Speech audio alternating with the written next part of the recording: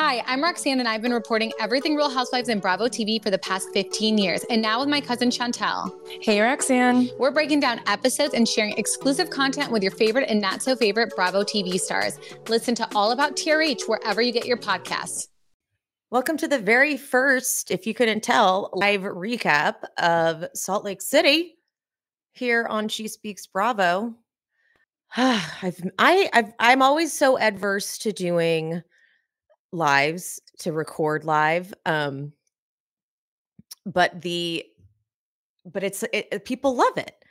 But I mess up and stuff, and I get scared that you're going to see the kinks. But you know what? Whatever. Okay, not a big deal anymore. Let me say hi to everybody who's in here. Jerica, hi. Shady B, I love that. Elizabeth, I think I already said hi, but in case I didn't, hi. Nisha, hi again. Kelly, hi. That is so fun. Yes, you don't have to work on doing. I'm trying to do all these lives for the YouTube and I forgot to stream on TikTok. That'll be next week. That'll be next week. Hi. Oh my gosh, this is so exciting. I'm going to start doing these lives every Monday, Wednesday, and Friday at 3:00. I'm going to do Potomac on Monday, and I'm going to do Salt Lake City on Wednesday. And then Fridays, I'm introducing like a roundup. I'm calling it a Friday freestyle just because I don't really know exactly what we'll cover and what it will be, because I'm thinking it'll be like anything I missed during the week or didn't get a chance to talk about. I'll definitely be putting up polls on my IG and on my TikTok to see, and I can put it up on YouTube too to see if there's anything specific I missed. But that's like a kind of good catch-all for everything. So, all right. I want to start though today. I know we're ready for Salt Lake City, but I want to start with the Lindsay Hubbard on Nick Viall. It's got to be the Viall. I don't know if these are going to be considered hot takes or not, because I never really know where people land with Lindsay. But okay, so I'm just going to start. The world found out within 30 minutes of it going down. That fact really just shocks me to no end. I can't imagine having Carl set up, have the cameras present and ready to go. And then you go to your friend's house to escape. In 30 minutes, it's in the press. Oh, that's intense. That, it could have been anybody though. I heard it from like an inside source that told me like, don't say anything. And then I swear to God, within 10 minutes, it was all over Instagram. So it could have even been someone from Lindsay's camp, because I heard it from someone who is close to Lindsay, allegedly. So I don't know. But she said she created a war room in her apartment because paps were camped in front of her apartment. Paparazzi are so crazy. Okay. She had best friends setting up conference calls to fill each other in, and they were like just analyzing what happened. Now you see, Danielle has done many interviews since this is all broke, and she has said herself that she was surprised by the breakup, which leads me to believe that even though we're getting from basically, the guys like Kyle and Craig, that once we see the season, we'll understand, we'll get why this happened. It'll be less, I think if you guys are here and you know me by now, you know that I wasn't like, oh my God, this is the most perfect couple. I had all kinds of red flags going, waving in the air with Lindsay and Carl. But, so did Danielle. And Danielle was surprised by the breakup. So whatever was happening during this past summer wasn't something that was out of the ordinary for the relationship and therefore worth this. Okay. Nick says, so Carl really did this on camera without giving you any heads up whatsoever.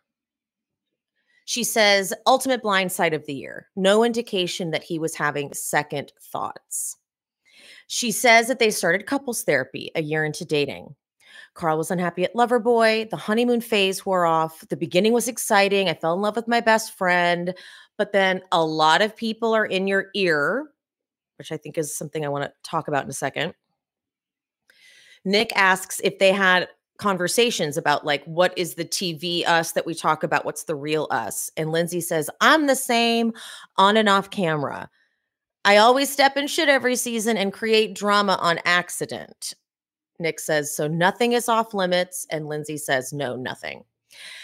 Now, I disagree with that because I actually was confused by the way they handled the fight where Lindsay was yelling at him in the bed and it was that creepy like black light. I hate when they show that. It's so weird. And they're fighting and she's like, you need to go in there. You need to tell whatever.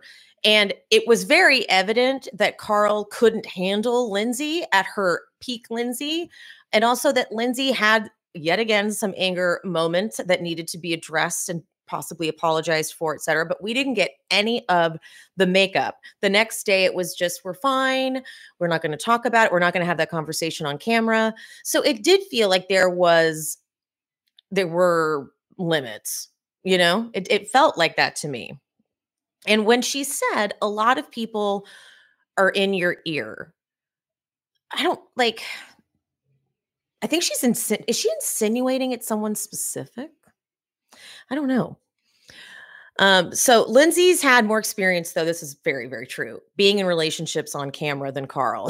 That's very accurate. She came into the show with Everett, and then there's just been a series of men ever since. And Carl has only really just been a fuck boy. And then he had remember that one random chick he brought around who was like also on Love Island or Love is Blind or something, or Bachelor. I don't know, but she was kind of like just trying to get camera time.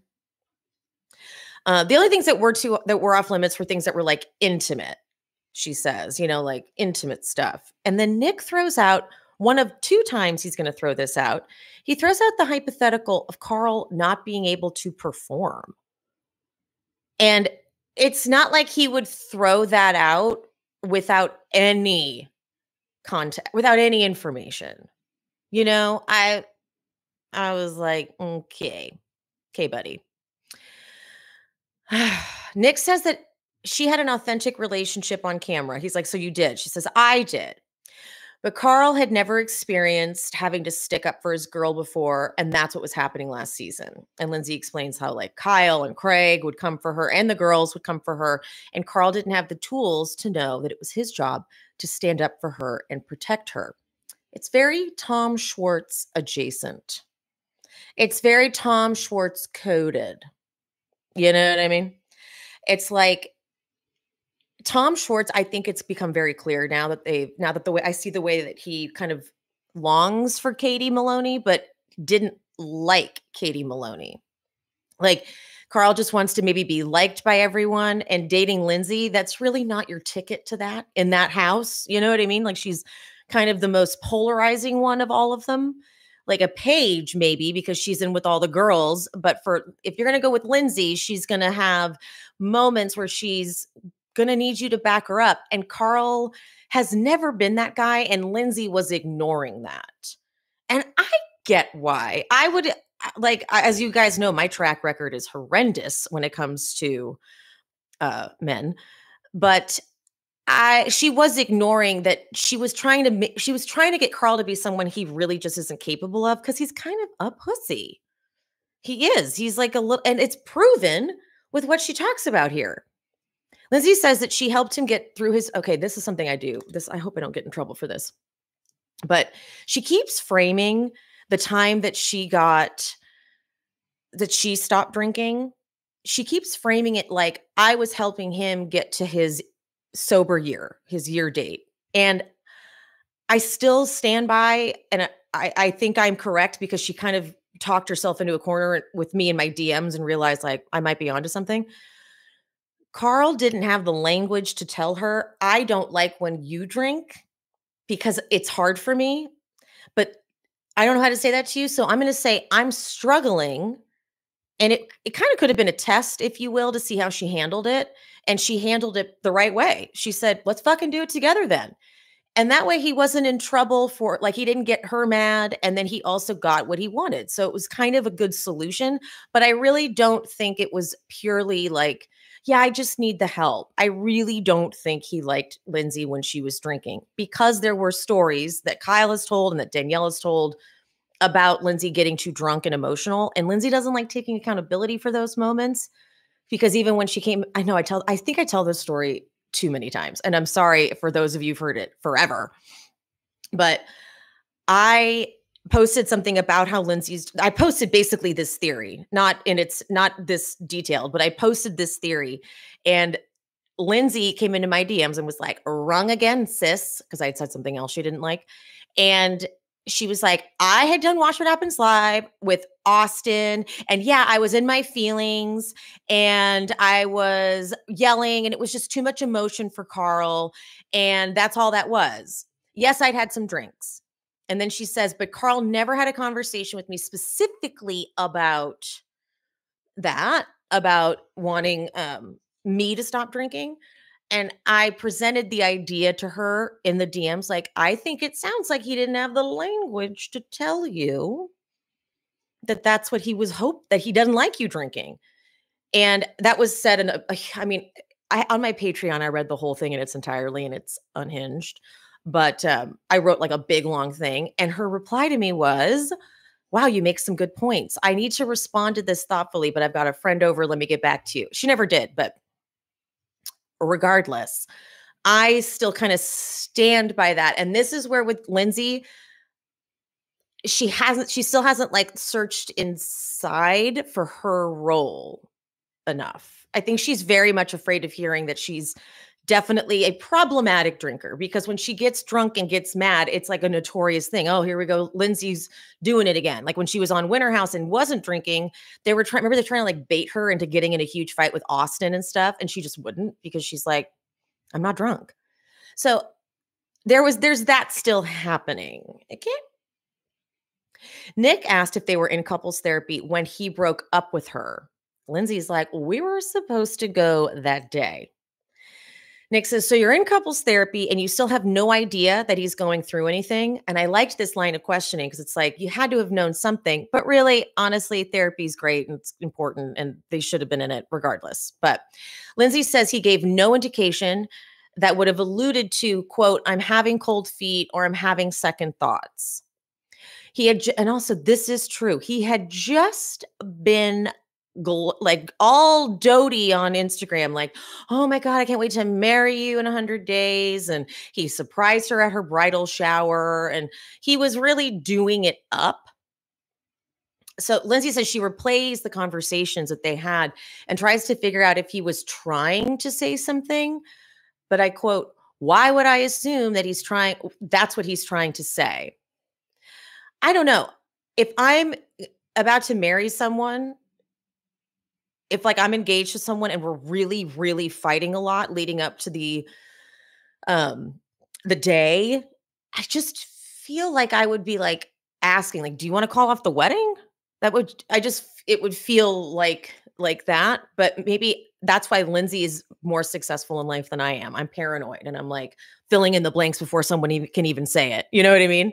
Like, I'm like, "Do you want to break up with me?" They're like, "I literally asked what you wanted for dinner." I'm like, "Okay, I'm not sure. Sorry." Wait, what? My key to surviving BravoCon: microdosing. I have heard people talk about microdosing for forever.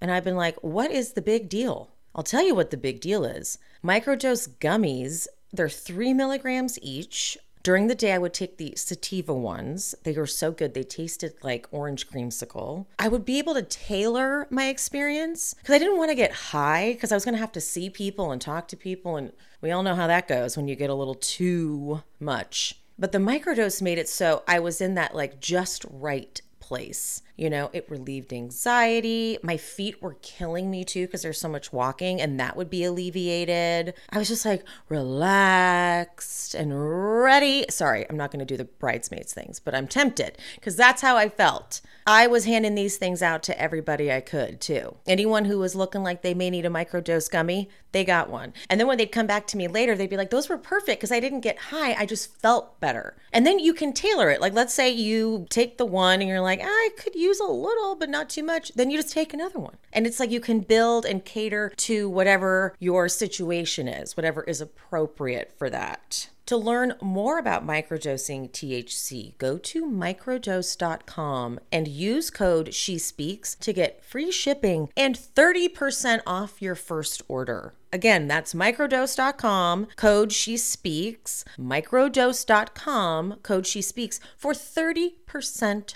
off. Don't activate me because you've not seen me activate it. Oh my God, this chat is blowing up. I feel like I want to read all of it, but then that's annoying for the people who are listening and watching. But hold on. I have to take a break and read some of what's happening. Evelyn says, not being able to express his needs. Carl needs some inner work before another relationship. Girl, preach. Mm-hmm. Emma, you said I'm your girl crush? What? Okay, I'm going to hang up this live. It cannot go up from here. Okay. Oh my God. I love this. You guys, okay, I got to stop. I'm going to come back to this. Otherwise, I'm never going to get through this. And we have 2 episodes of Salt Lake City to cover. So I hope you guys have your water or whatever beverage you need to be drinking. So Nick asks, who knew? Lindsay does not think Kyle knew. Do we think Kyle knew? I think Kyle knew. I think that was when she said maybe she was just saying that. Maybe that was a tactical move because Lindsay's good. She's got the PR down. Like, so maybe she was like, no, Kyle didn't know, but she knows he did know. Cause I'm like, Kyle fucking knew. Kyle knew, you know? Like, so, okay. Lindsay calls it an emotional conversation that they had, quote, out of anger. I thought Nick did actually a pretty decent job with follow-up questions. He said, what do you mean out of anger? Did you guys get in a fight? Then Lindsay says, the last 2 weeks of summer, things had changed. The way he was speaking to me, the combativeness. So I'm like, isn't that kind of an indication that something was going off? Like not right? But then when she goes into what the problem became, I was like, this is so Carl. Like, this is such little, that line, remember when Lisa Vanderpump says to Schwartz, being a little wussy pussy or whatever she says, this is how I feel about Carl. All of a sudden, she had to change everything about herself to be with him. They would talk about career, future plans, families, children. And she's like, I obviously want to make sure that I'm doing well. Like, I'm not about to be like, oh, I don't want to be rude to you, but you know, what are you going to do for work since you don't like Loverboy? And Lindsay says, all of a sudden it became, you need to be softer and nurturing and caring and loving and positive and excited and give me hugs and tell me you're proud of me. But she says it perfect. He wasn't telling me something I should be excited about. We're not there yet, buddy. What is your fucking career plan? Okay. And like, here's the thing. Carl has never, this is going to be so mean, but Carl's never had a good like job situation. When we met him, remember he had lied a couple summers, a couple weekends saying that he was going to work, but he wasn't going to work. He'd been fired for not meeting his numbers. And then he's at Loverboy and Kyle's covering for him left and right. Then he's not happy at Loverboy. So she's like, what is the fucking plan, buddy? Because I don't want to be, it's not going to be on me. And she's looking at it too, like this reality TV thing is not going to be although wait, she said she's not doing PR anymore. So what is she doing for work besides the reality TV stuff? And which is a lot. Like when people, I know Paige was funny when she was like, you don't have jobs, but like they do, you know, the reality TV stuff, there's sponsorships that you get. There's like shit like that. But besides, she said specifically, I don't do PR anymore. So what happened? Then Carl starts saying, I don't want my wife to be someone who asks questions and has opinions. Now, look, I don't know if that is word for word what was said. But it's I'm sure in essence it's what he meant. I'm sure in essence that's exactly what he fucking meant. He meant like, stop bugging me, mom. Oh my God, like always asking me what I'm gonna do with my life and like for our career and like our future. Like, why? Like that's the essence that was clearly happening. Now, I don't know who does that sound like, if anyone. Does it sound like Kyle? Like Kyle would be like, she's too hard on you? Because that doesn't make sense because Amanda's not the ambitious one in that dynamic, is she? I don't know. Because it sounds like such a little baby thing to say. Maybe like Corey would say that. Or maybe someone in the program. Because just because you are as someone who did AA for 2 years, the men are toxic. They're just not drunk, but they're fucked up. So it could be someone in the program who's gotten in his ear. I'm not 100% sure, but it's such a specific type of man that would say that, because a real man would be like, well, what are you doing? What are you doing for work? And he'd be like, well, stuff. It's like, a real man would be like, well, these are normal things to want. However, I do realize Lindsay's delivery is terrible, but that's sort of why their matchup wasn't working for me, because she's not going to change that. And he's going to stay a little wussy pussy. Okay, let's keep going. Lindsay did feel backed in a corner, which, yeah, I could see that, because Lindsay's like, have we met? Like, where have you been? When have I ever been like, oh, yay, you didn't do it. You didn't do what you were supposed to do. She is a good hype woman, though. She is good. Like, she will hype your ass up if it's worth it. Okay, so Nick suggests that Lindsay is still trying to figure out what changed for Carl. And Lindsay goes, no, I figured it out. But yet I got no answers from him. So did you figure it out? She dissected it with her girlfriends, which, look, let's face it, as a group of friends, we will dissect until the end of time. You know what I mean? She saw things that she was overlooking, which is good. I'm like, okay, we got something here, because she's just so in love and inexperience with things that you need to go through as an adult. She thinks that Carl was lacking, I think, because I guess that's the case. But he did kind of go through some grown-up stuff. She does not think he cheated, and I'm glad she said that specifically, because I wasn't getting that feeling either. I wasn't getting that. There was no big moment.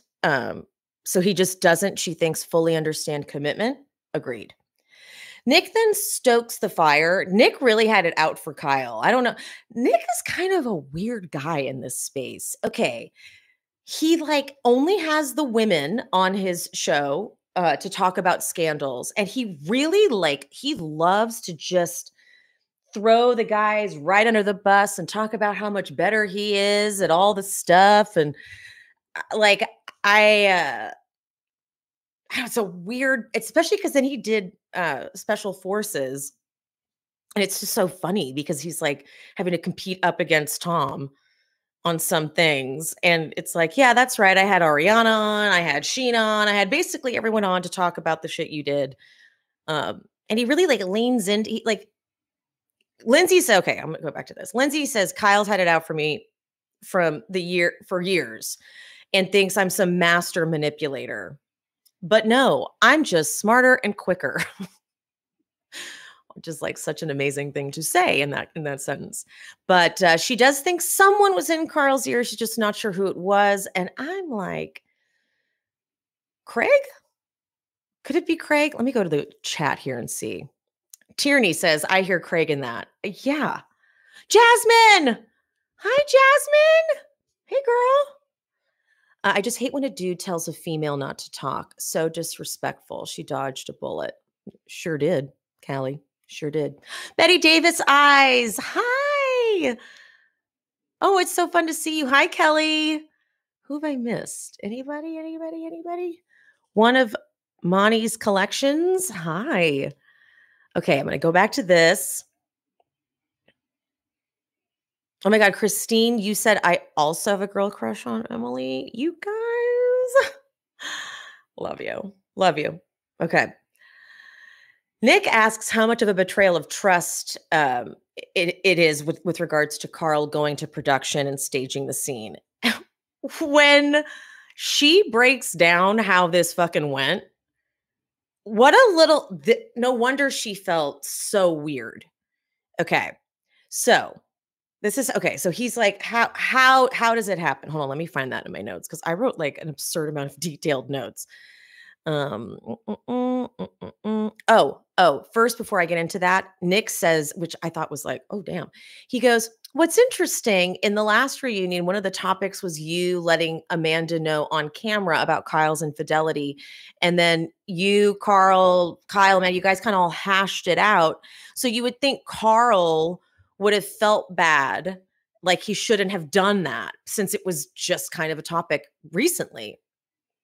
Lindsay gets defensive though. She's like, well, first of all, we were doing that during normal filming months. I didn't go pick the cameras back up, Nick. He's like, okay, no, I'm on your side. Please don't turn on me.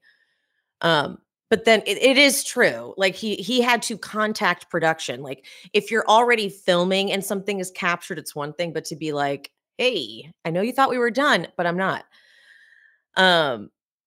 It's just whatever. Things are not registering for Kyle. So also adding to that, did you guys see Carl's weird line when he was at BravoCon? They went to Lindsay like, so how's it like being here with Carl? And she answers, and then Carl's like, I'm just happy to be here at BravoCon with these Bravo fans. What? Go away. What was that, you freak? Okay, like, are you literally getting paid from Bravo now? Like, did production cut you in on a deal? Are you a producer? Oh my God, is he like a secret producer on Summer House? Because what the fuck? And he's kind of got like, even he posted something. Do I have it? He posted the cheesiest, like like it was very politician-y. Carl Radke. Let me see here. Here we go. And it's giving teeth. It's all the teeth. Thank you to all you incredible Bravo fans for your amazing energy, love, and support at BravoCon. Hashtag BravoCon 2023. I met so many kind, warm, and generous people. We wouldn't be here without your support. It's like it goes on, and there's just no emotion in it, no heart in it. Wait, what one was that? I haven't seen. Who was at BravoCon still haven't even seen. I've missed things. Like I missed some of the shows and the tapings and stuff. So, okay, back to this.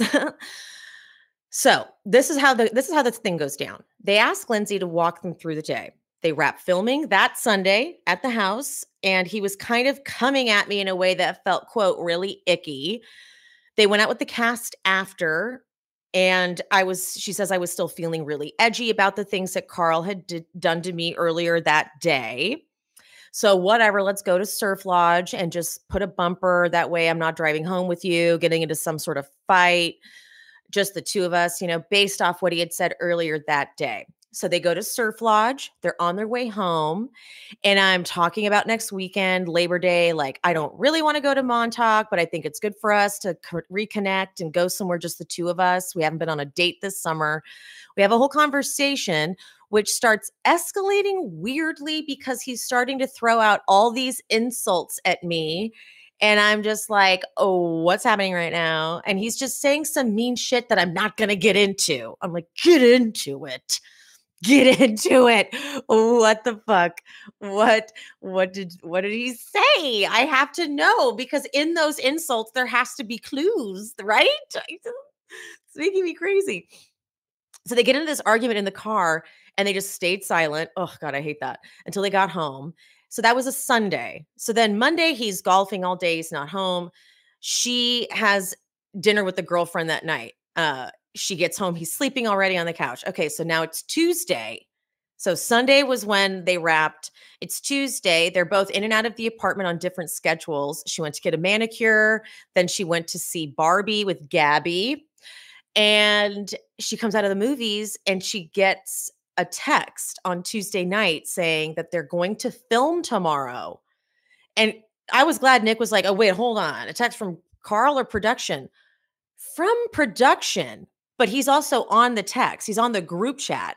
And then he's responding immediately. He's moving couples therapy. He's clearing the schedule. And Nick points out, he's like, so he's making it seem like he gets the group text and he's like, oh, well, let me see if I can move couples therapy, knowing that he had already moved couples therapy and he had already had this set up. Now, Lindsay hasn't even spoken to him since they got home on that Sunday night. Now it's Tuesday night.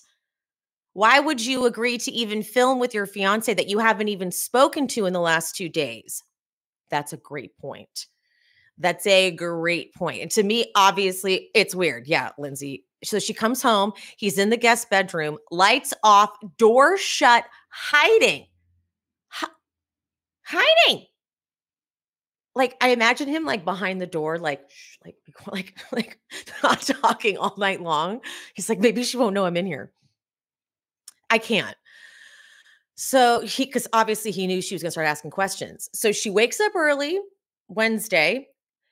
They go into his room at 8 a.m. and she's like, why do you know what this is about? Why they want to film with us about, what is it? And he pops off and it's like, just like the things that he was saying, she says, but again, she's not going into the details. And I'm like, what is he saying? What are the things specifically that he is saying? I would like to know that part. But anyway, it's just crazy stuff. And so Nick does say, give us one soundbite. And here's what Lindsay says. I mean, just like, if you don't change, I am this close to calling off the wedding. And I'm like, so then he was thinking about it. He was thinking about calling off the wedding. You know what I mean? Like, doesn't that feel, you know what I mean? My eyes didn't even, she's like, I hadn't even had my coffee and I'm trying to figure out why we're filming and this is not making sense. And now it's Wednesday, whatever. So Carl leaves. Lindsay calls her dad and Gabby to say something weird is going on. And we're having this conflicts about his career, but why are we filming? And then production shows up. She sits on the couch and then the words come out with, which is Carl saying, you don't take me seriously. About what? What do you do that would be taken seriously? Like, it's God, it's such a this is that type of man that really gets to me. They're just like such babies. Oh my God. And now she's supposed to take you seriously. What are you doing? Huh? Lord Almighty. Ooh, Elizabeth, I just caught that. Elizabeth in the chat said Lindsay was just blind, not blindsided in this situation. Girl, I'm going to steal that. Blind, not blindsided, Elizabeth. Thank you, girl. I will absolutely be using that. Ooh, well done. Nick says, which is kind of obvious at this point, Nick says, it seems like his own insecurities or fears had built up. Yeah, duh. So Lindsay's like, it makes him wonder, like, what would make him, instead of just talking to you, go to production? And have there been all kinds of theories, like people who really hate Lindsay will say, like, well, she's too hard to talk to. You know what? Hold on. I'm having an epiphany. Hold on one second. You know what's interesting is they were having quote fights and he was telling her things, but she was only registering them as just insults and below the belt. But like maybe within that, he was actually telling her specific things. Wait a minute. So maybe that is why he wanted the cameras? Because people have been saying that without the cameras there, she would just kind of keep bullying him and say whatever, but like, okay, there might be some validity to that. Some validity to it. Because Lindsay's a pretty dirty fighter. I don't think I've ever seen her have like a peaceful discussion. Okay, put a pin in that. Nick says Carl was almost doing breadcrumbs before the breakup. Kind of like Sandoval last season. But it seems like then that is those were her hints. So after Carl breaks up with her, she then talks to her dad for 30 minutes and was just like, well, he did it. And then she goes, a woman's intuition is unlike any other. But have you not been saying that he was being different for the past 2 weeks and that you guys got into a huge fight? Like, no offense to Lindsay, but like, we have incredible intuition when we let ourselves listen to it. But I don't even think this is like an intuition moment. I'm like, he was being pretty obvious that something was fucking wrong, you know? Lindsay's dad then calls Carl, but then Lindsay, we don't get into any of those details. Really, she says Carl told Carl. Wait, hold on. Her dad mainly told Carl that he seemed incapable of having adult conversations. Oh, I even put in my notes. But if he'd been fighting with Lindsay before this, maybe he was trying to have conversations. Huh. Nick asked if there was any off-camera breakup conversation. No, not at all. She didn't respond to his text for weeks. It was all stuff trying to protect his image, she said. Ooh, gross, right? He did not even apologize for humiliating her. He didn't even say, like, I'm sorry that happened on camera, which you would think he'd say, you know? They did finally talk before she went on her bachelorette trip. He still didn't take accountability and was trying to convince her that he didn't set it up. And I will say, I could imagine if production saw something at like the rap party, they might have, because produce, that's their job. Producers are to see a story, right? And so they may have pushed and been like, what's going on? Are you guys going to have a talk? What's happening? We may also see a bunch of like interviews and stuff from Carl. Like she says it with the last 2 weeks of summer. So they were still filming. So there may be like something that production was more clued in on. And like, that's why they might've reached out. But regardless, I said that, but who cares? If you're really in a relationship with someone and you're having issues and you don't want it to be on camera because you do want to have you know what I mean? Like it still shows disrespect regardless of whether production was pushing for it or not. Because people push back against production all the time, you know? Nick says, what was the alternative? What does that mean? Why do my notes say that? I don't know. Natalie says that there was a quote given about how it was going to be a difficult conversation, but not intended to be a breakup. And I remember I saw that quote too. And Lindsay says, but I'm sorry, if you don't mean to call off a wedding, you don't call off a wedding. There's a big difference between postponing and calling off a wedding. There's also a big difference between, hey, I'm feeling like maybe I could have cold feet, or having second thoughts. I'm not ready. If you don't mean to call off a wedding, you don't fucking do it. You speak very clearly. She gets really intense. You speak very clearly and articulately and slowly, and you make sure there is no room for misinterpretation, misunderstanding, or speculation. If you are making the biggest decision of your entire life, not only that it doesn't affect me and you, but it affects our entire family, you're very clear. So where do you guys land on that part? Where are we? Actually, let me go to the chat because I'm curious to see what you guys are saying about this, because I'm even having epiphanies as I'm going through it. She was blindsided, but mentioned he said, I'm this close to ending the engagement. Okay, thank you. Lindsay needs to listen to the song Blindsided by Kelsey Ballerini. Maybe Carl felt like no matter what he said to her, she never took it seriously. And with the cameras there, she finally would. Yeah, I kind of. Lindsay seemed in denial, but if and when things were good between them, Carl wouldn't continue to say things like, I might want to call off the wedding. It could be confusing if he's only bringing up wanting to call off the wedding when they fought, but dropped it when things were good. Great point, Caitlin. Great point. That's a good point. Because a lot of the times you say things when you're mad and it's like bad, icky threats. Because you know what I mean? Like sometimes we fight dirty. I like that. This reminds me of Sandoval saying he told Ariana he wanted to break up. However, the truth, he was totally, yeah, that it's giving that too. I agree, Evelyn. Callie says he knew she wouldn't stay with him with the way he did it. Humiliating. Yeah, it's a big, like once you do that, like there's no getting back together. Absolutely not. So they get into what happened afterwards. He left. He just fled the scene completely. But then Lindsay had to film a scene with the girls after that. But he refused to film anything else. Now I'm wondering if that was the scene like after the breakup, if they were like, what the fuck happened? And then they said, Carl, you've got to film some follow-up scenes. And he was like, no, because he's a little brat. No, little fucker. Kyle was quoted saying he feels bad for Carl because he's basically homeless. Lindsay says, how about if you want a home, you don't burn your fucking house down? He's not homeless, though. We've seen it before. The people cohabitate if it's required. You know what I mean? Then she goes into who stepped up. Let's see, what else did I want to discuss with you guys? How did her relationship with the Summer House girls evolve since last season?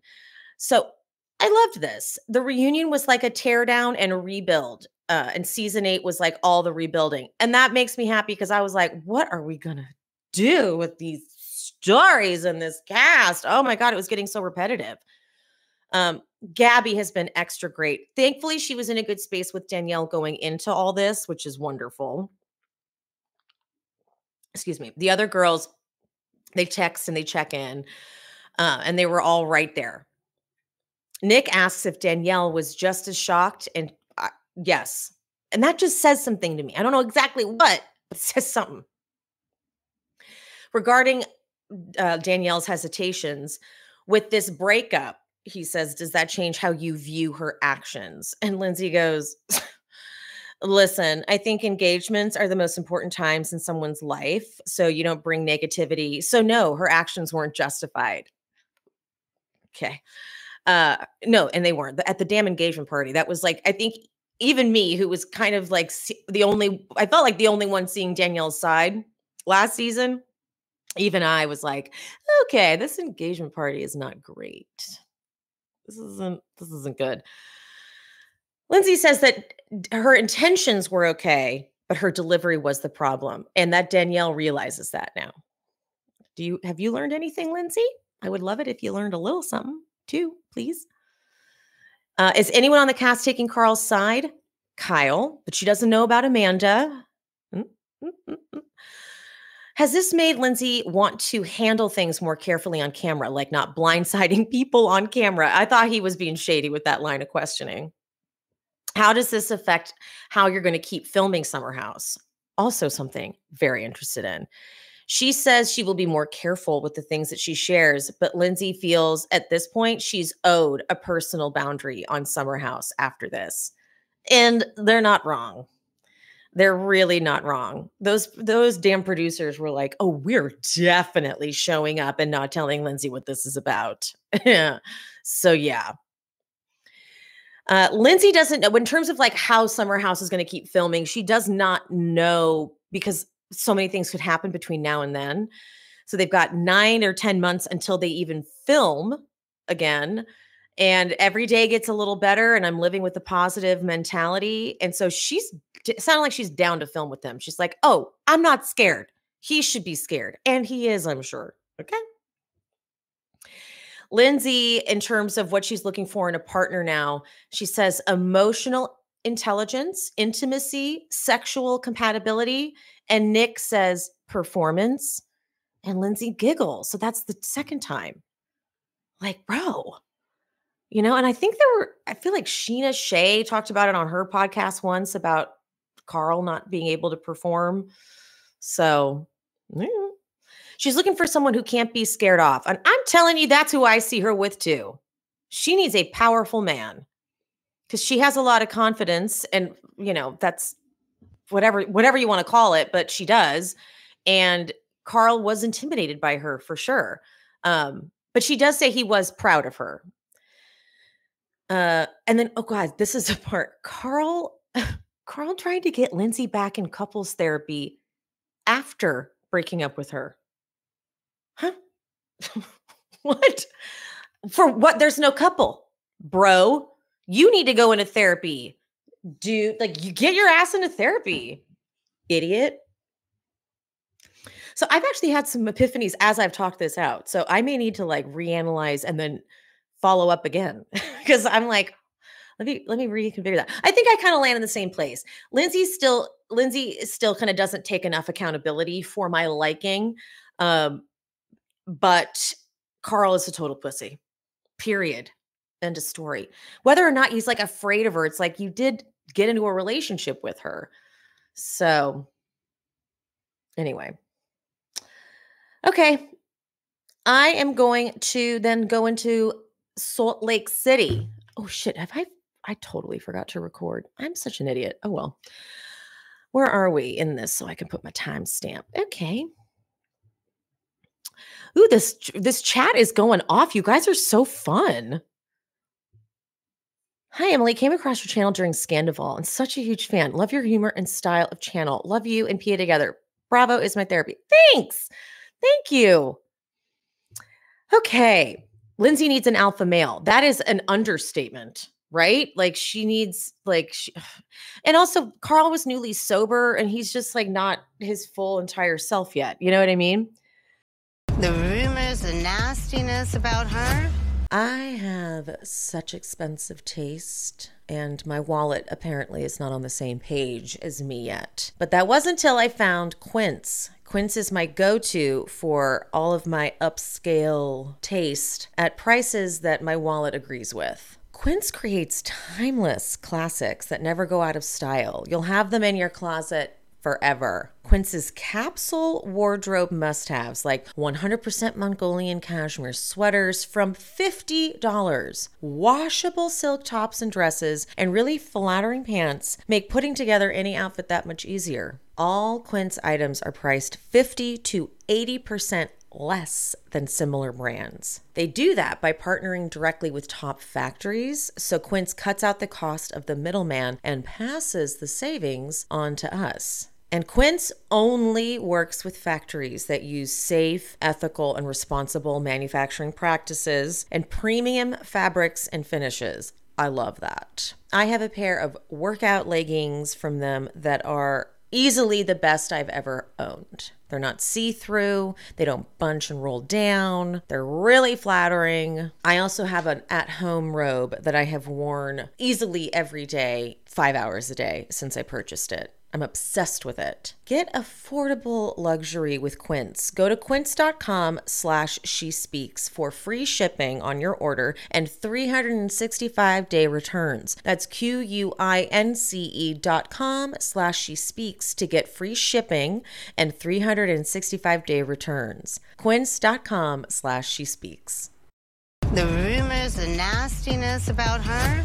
After seeing the saga that my father has gone through, having not taken care of his teeth, I'm on a kick as of the last 2 years. I'm going to get my oral care under control so I can keep my teeth for as long as possible. So I'm so pumped that Quip is sponsoring the pod because Quip has all kinds of things to help you get better oral care. They've got this amazing electric toothbrush that has sonic vibrations that are timed with 30-second pulses. So it guides you through that dentist recommended 2-minute clean. And it's really sleek too. It's not bulky like most electric toothbrushes with like a charger and everything. There is a multi-use travel cover that doubles as a mirror mount so that there's less clutter, and it was perfect when I traveled to BravoCon. They do reusable handles in a range of super cool metal hues as well as like bright plastic colors. I want one in every color. This is a rechargeable toothbrush too. It's all the original features of the Quip plus one magnetic charge powers up to 3 months of brushing. On top of your brushing, you can upgrade your Quip with a smart motor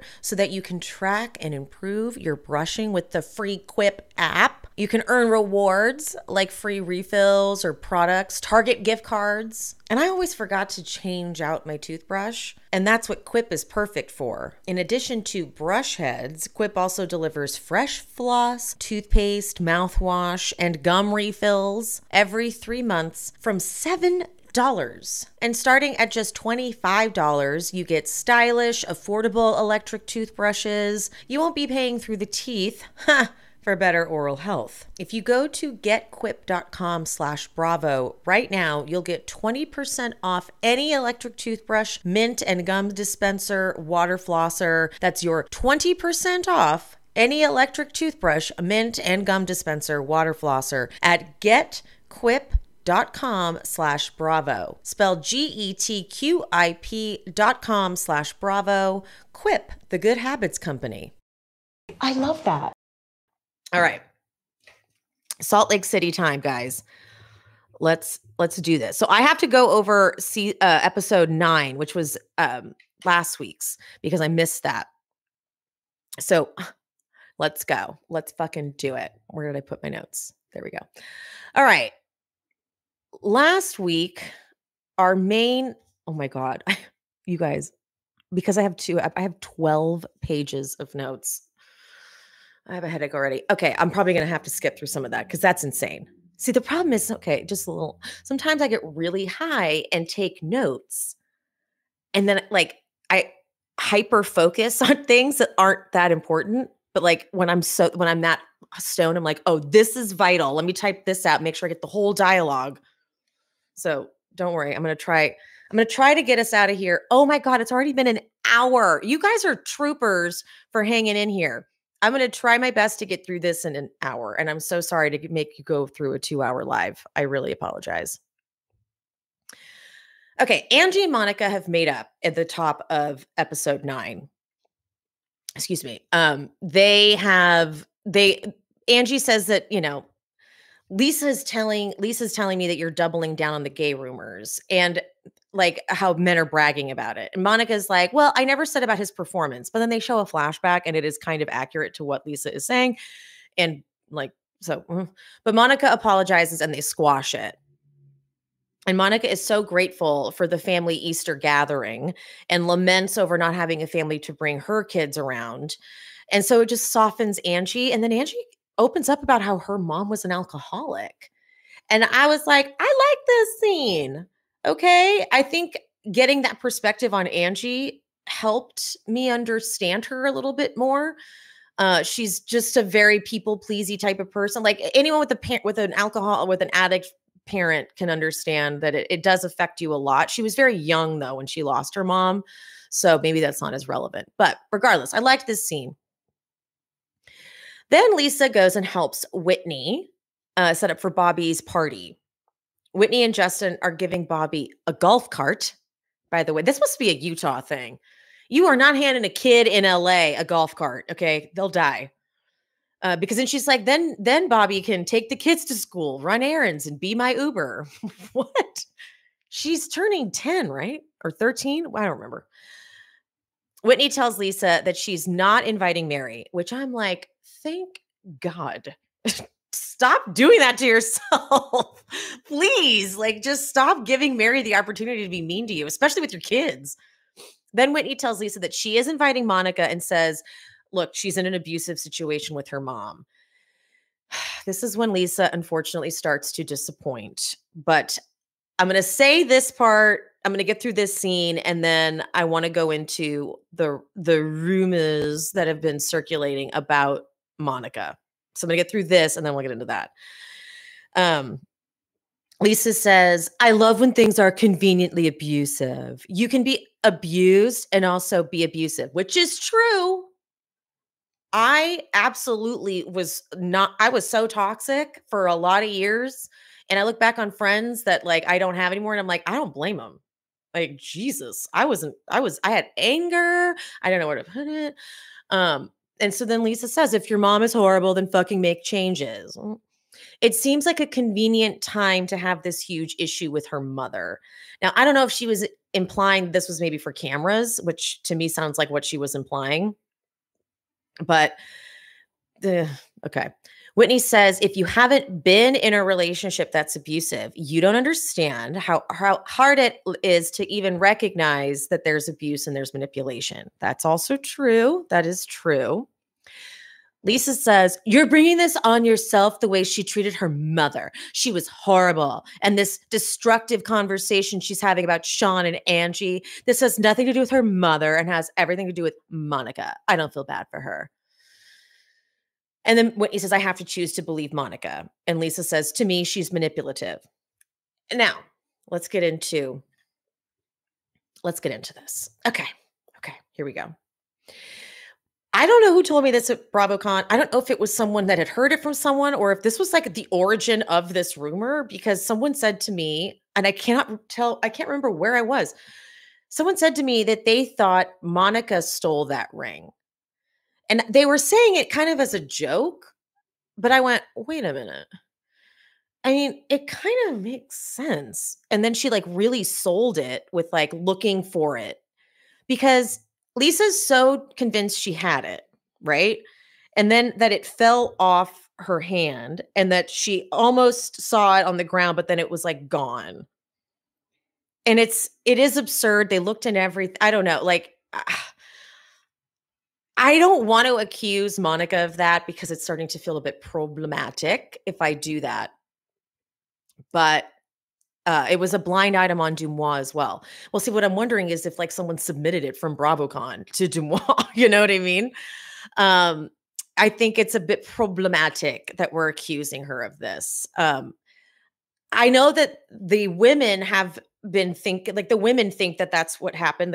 The Salt Lake City cast thinks that's what happened because there's a bunch of stuff that's coming up. I've specifically asked not for details, but I have a source that knows literally the entire season of Salt Lake City. But I'm like, please don't tell me because then I can't recap it. And then because otherwise I'm like, okay, guys, I can't tell. Like, remember when I had that Southern Charm in every episode, I was like, I know things, but I can't say them. So I'm like, don't tell me. I don't want to know. But the cast seems to think that that's a possibility. And I'm thinking it's due to some other facts that I'm not privy to. So I thought it was just like a funny gossip sesh that I heard. And then suddenly it's everywhere like it's real. And I'm like, wait a minute. And Monica, I don't want Monica to become this punching bag because now Monica's also, well, so the lawsuit with Heather Gay, let me make it clear. Monica didn't sue Beauty Lab. She didn't pay Beauty Lab and then they let it go.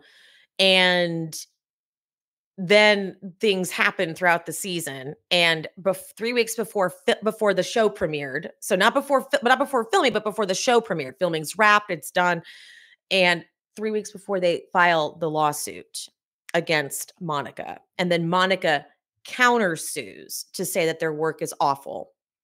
I'm actually blown away at the number of people who've come to Beauty Lab's defense, because usually when stuff like this comes out about a business, I call it the schadenfreude or whatever it is in all of us, but people start to suddenly be like, oh yeah, I've had all these horrible experiences and yeah, it's a terrible place. But I've actually seen the opposite. I've seen no bad comment and I'm shocked by that, which means that Beauty Lab really does have a decent reputation.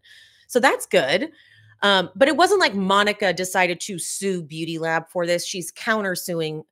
And it's like, you're spending all this money. You just pay them $2,000. It's like not a lot of money. It's only $2,500 or something like that. It's a really low balance, honey. Let me go to the comments here because you guys are saying fun stuff, I bet. Hi, Elizabeth Hernandez. Excuse me. I don't think, okay, hold on. Let me go to the top here. I think accusing Monica of stealing the ring without evidence is not okay. Yeah. If she stole it, man, so wrong. Oh, probably was submitted from BravoCon to Dumois. Okay, yeah, right? I feel like that's possible. I don't think Monica would risk that housewife paycheck by stealing the ring. Was that what you mean, Kelly? Because I get what you're saying.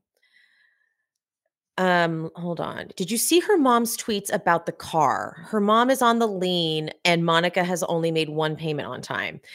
I did see that, Jessica. And I'm wondering, do we believe that? Do we buy that? You know? Because her mom's pretty fucking manipulative. She's got those crazy Ramona eyes. But also Monica could be lying too. I don't know. I feel like her mom, if she really was having an issue with Monica paying the bills on time, she wouldn't just like take the car and return the car. She would probably be doing more to like get the car back if that was really the case. You know what I mean? Okay, I'm going to go back to this because we still have another episode to get through. Heather and Monica, did I cover everything? I lost my train of thought. What was I talking about? Monica's mom is the worst. Sure is. Sure is. Ooh, Callie. I think Monica's mom knew she ripped off Heather, and that's why she was talking about Monica changing her name. She probably told Heather, oh my God, Callie. Holy shit. Oh my God. What if that's the case? Oh, this is what I meant to say before I move on.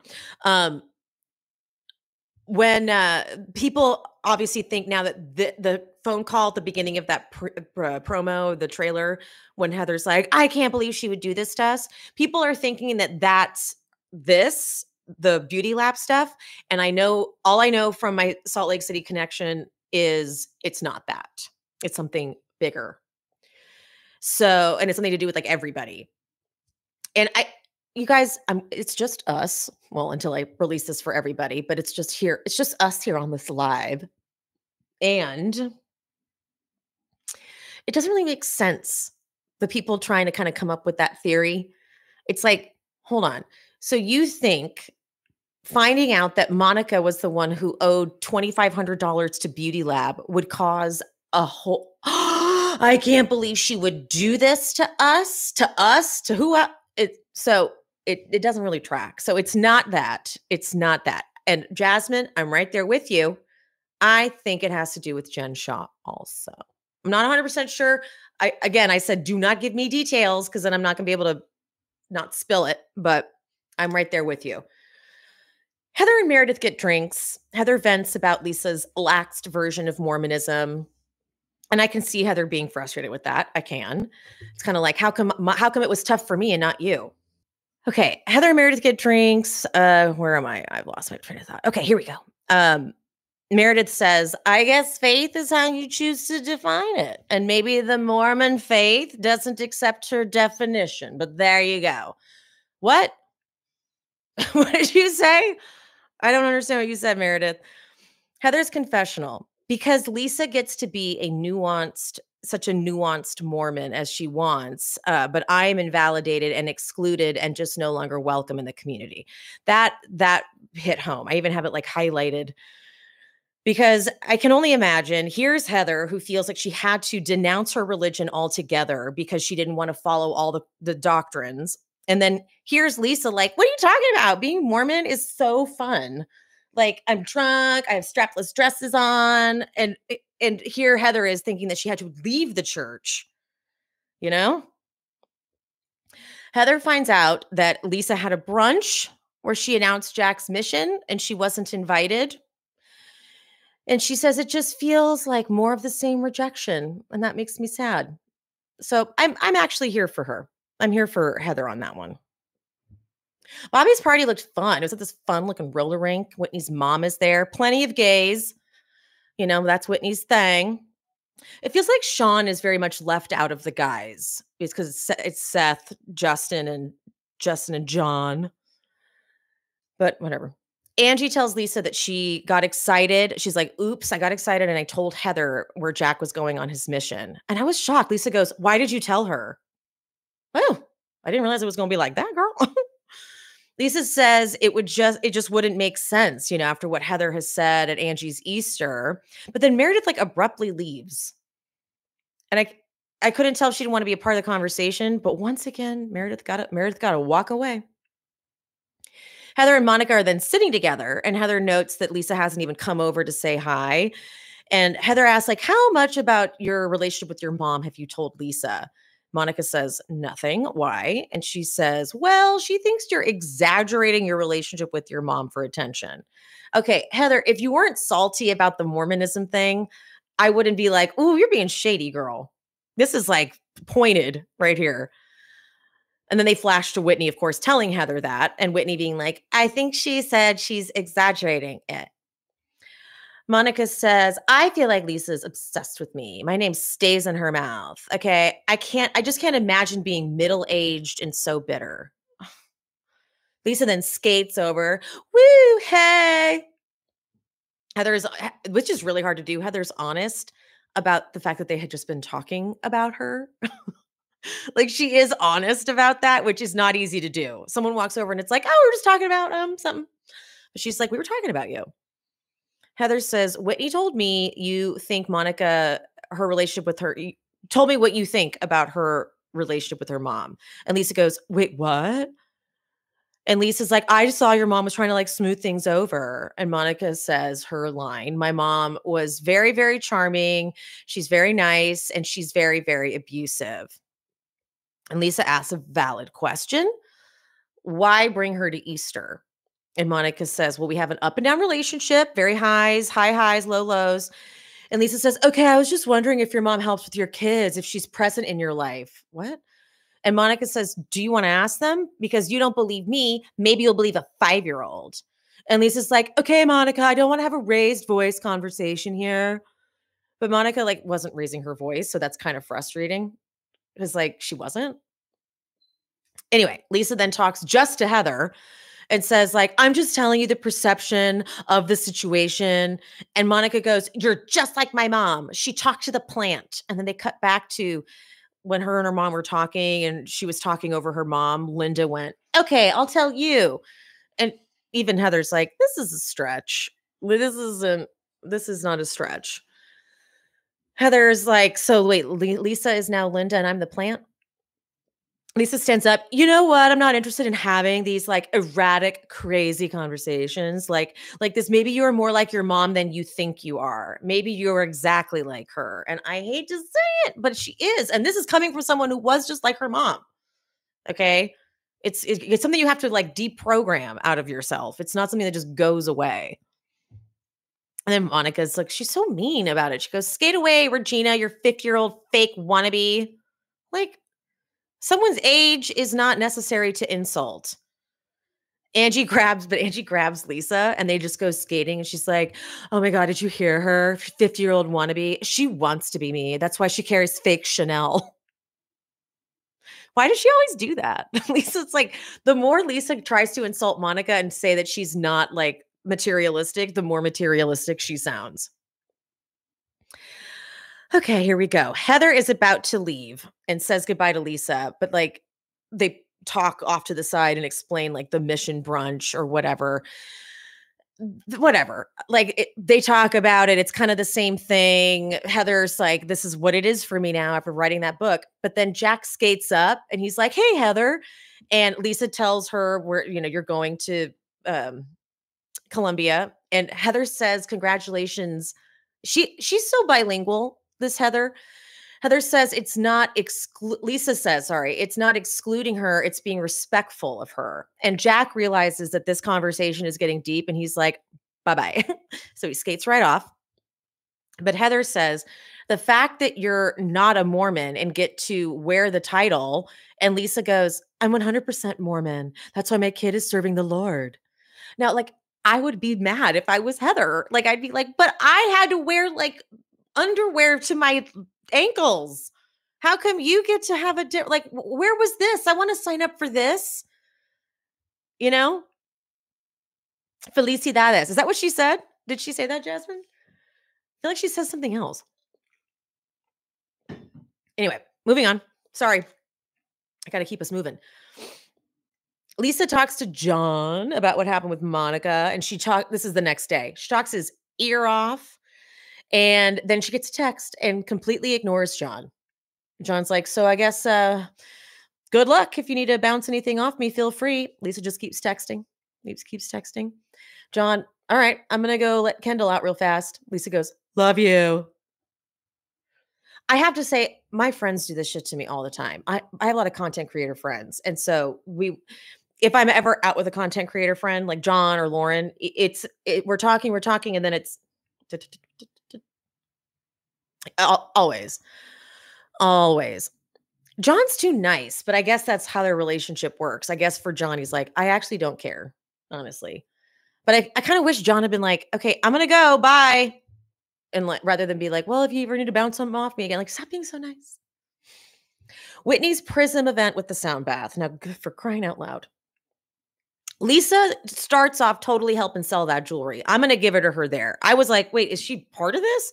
She was helping hustle for sure. But then Lisa sees Angie and she's like, did you have fun at Bobby's party?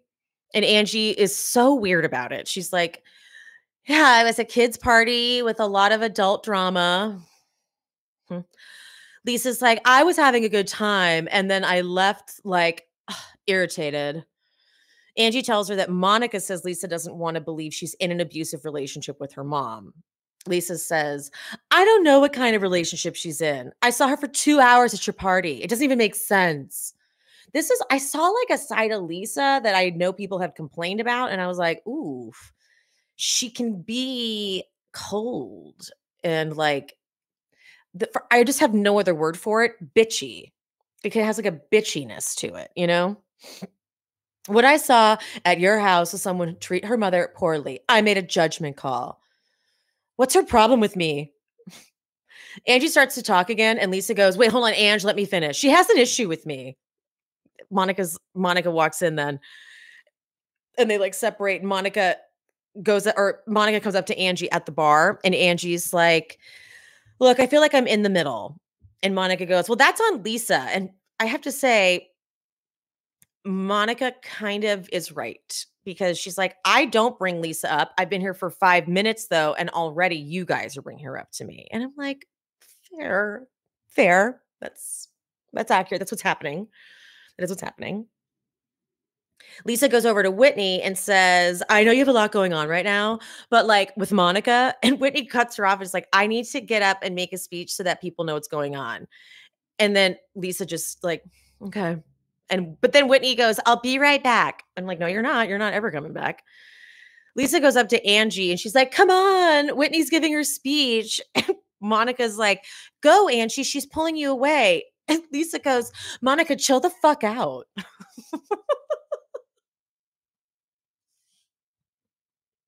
Whoa, dude. Monica, chill the fuck out. Monica's like, you're so bothered by me. I love it. Oh, look, Lisa's getting hot. Lisa goes, you bore me. This isn't interesting. Monica, go on, Angie. She's pulling you away. Lisa says, somebody needs attention. And Monica says, that's you. And I honestly think that they are kind of evenly matched here on the like pettiness scale. You know?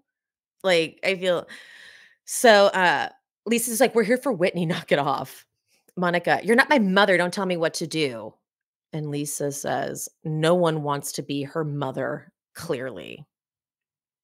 Oof. Oh, don't say shit like that. If you don't have a mother wound, this is something Whitney says about Lisa in the next episode, that Lisa does not see anyone else's perspective very well. And if you don't have a mother wound, don't stab your knife into it and twist it. God. Like, that's a tough one. I'll tell you that. Really sad. Whitney starts her speech and Monica tells Angie, she's like, wow, Whitney has the best legs. And Lisa goes to Angie, don't be fake as fuck. Monica whispers something to Angie. Angie responds. And because they're talking, Lisa just steps away. And when Angie tries to get her to come back, Lisa says, don't touch me. Don't touch me. I don't need this. Don't touch me. Angie goes, Lisa, don't leave. But I'm not interested in talking about her or to her. If that's where you want to go, I can't back you on that. Okay. She has said, the problem is, and I kind of have this rule for myself. If I have if my bestie and I are fighting with someone and I go and have a conversation with them and we make up, I would let my bestie know. Like, FYI, I had lunch with her and that's what we talked about. And I'm good with her now, because I would not then go to another event in a group and be like, hey, to that person because my friend rightfully is going to be like, now what the hell are we talking about here? What's like, I really missed something, you know? So that's what happens there. Now that they set up for the sound baths, like there's a little moment in between, and Monica asks Angie, are you okay? And Angie goes, no, I'm not okay, you guys. And Lisa goes, why? Angie goes, I can't be in the middle of you guys. Now, again, if I didn't know that had happened, I'd be like, since when the fuck are you in the middle? Like, now I'm the problem? So Lisa just starts interrupting everything Angie says. You're not in the middle. Who's going low? What did I say? I didn't jab at you one time. Monica, you did. Lisa, how did I jab? Everything you said to Whitney. Soundbath starts. It's this long pause where Lisa, like, she's not even looking at the soundbath. She's just looking at Monica. And then she goes, I said, based on my assessment, you don't treat your mother nicely. And then Monica, well, you don't know my situation, Lisa. Well, based on what I saw, you weren't nice to your mother. Monica, well, based on what I see, you like your minions. Stop putting Angie in the middle. And Whitney over the microphone yells, Lisa Barlow. Shh. Monica then goes, Lisa? And then Lisa goes, I want to enjoy the sound bowl. Excuse me. And Monica says, yes, old people need it. Okay, rude. Angie's like, okay, I'm older than her. And then Lisa says, the other women are older than me. And Monica goes, yeah, but you wear it. But then Lisa goes, I like being natural. I don't look like the Pillsbury Dough girl. And then Monica, she can't miss that opportunity. Are you saying that your friend does? Are you telling her that she looks like that? Just, come on. Whitney is pissed. Don't come from my sound bath, she says. Lisa, you're triggered by your circumstances. Monica, you're the one that keeps my name in your mouth. Lisa gets loud. Please stop talking to me. Monica, you don't tell me what to do. And she goes, okay, this is a sound bath. Lisa's confessional. Are you trying to abuse the sound bowl? What? Maybe you would be in a better mood if you didn't have to pay for drinks. She brings up that cash bar a lot. And okay, where do you guys land? I think cash bar is very techie for sure. But I don't drink. So if I had to pay for my own Diet Coke at an event, I'd be like, I'm sorry. No, that is on them. Okay, where am I? Sorry. I got a little lost in the comments for a second and I have to, that's hard to do. People must have to like cover the comments because I just want to talk to you guys. Lisa comes up with this very interesting one. She says, we were built the same dealt. That's what it is. We were dealt the same deck of cards. She plays with the twos. I play with the face cards. What are you talking about? Monica goes, that is the lamest comeback. Oh my God. And then Lisa to Angie, she clearly doesn't get out much and doesn't remember how to behave in public. And now this will start the amount of times Lisa's going to act like she's not doing anything wrong. She's going to complain. Someone forgot how to behave in public. You're just as bad right now. But then, oh my God, Monica, this is, I didn't see this coming. She goes, you do realize there are several forms of intellectual capabilities in the brain, and street smarts is actually the number one. When you don't have that, and the fact that I do challenges you. You hate it, bitch. Listen, I didn't see that coming. Whitney's like, okay, I'm glad everyone enjoyed their damn sound bath. A few people didn't really care. May they find peace. Lisa, I'm bored with you. Monica, then stop talking about me. Lisa then gets up in her face and does this like, I don't want to talk about you ever again, so stop talking to me. But Monica, she would take this opportunity to be like, but I have to say, Lisa does talk too close to people, and she actually does kind of put her hands on people. I've noticed that she does it with Angie, even like she puts her, like she holds them, you know? But Monica's like, you put your hands on people? Like, that's business 101. And Lisa just keeps repeating, stop talking to me. Stop talking to me. Angie goes, okay, you guys clearly don't like each other. And Lisa's like, why are you saying that? You started this whole thing with Sean. She said, you said she talked about your marriage. I took your side. That's all it is. And the way you treat your mother is disgusting. And then Monica rightfully says, well, you should hear how my mother treats me, Lisa. And then nothing really happens. At one point, Lisa goes, whatever. Like, I'm not even exaggerating. It was like, that's how petty that got. Monica says, try and understand. Lisa, I don't understand. Then Lisa does, that's when she does the circular hand gesture in Monica's face. Monica does not like that. And Lisa goes, I'm a close talker. I'm a close talker. Almost like she's about to fight her. Now Angie's trying to pull them apart? What? Whitney comes over to try to like move them out of the way because they're literally blocking the checkout. Like there's a whole line of people trying to actually purchase things. And Lisa can't even hear it. I think you're impossible to communicate with. Monica, well, then we're the same person. So then Lisa pulls Whitney aside and she's like, she's impossible to have a conversation with.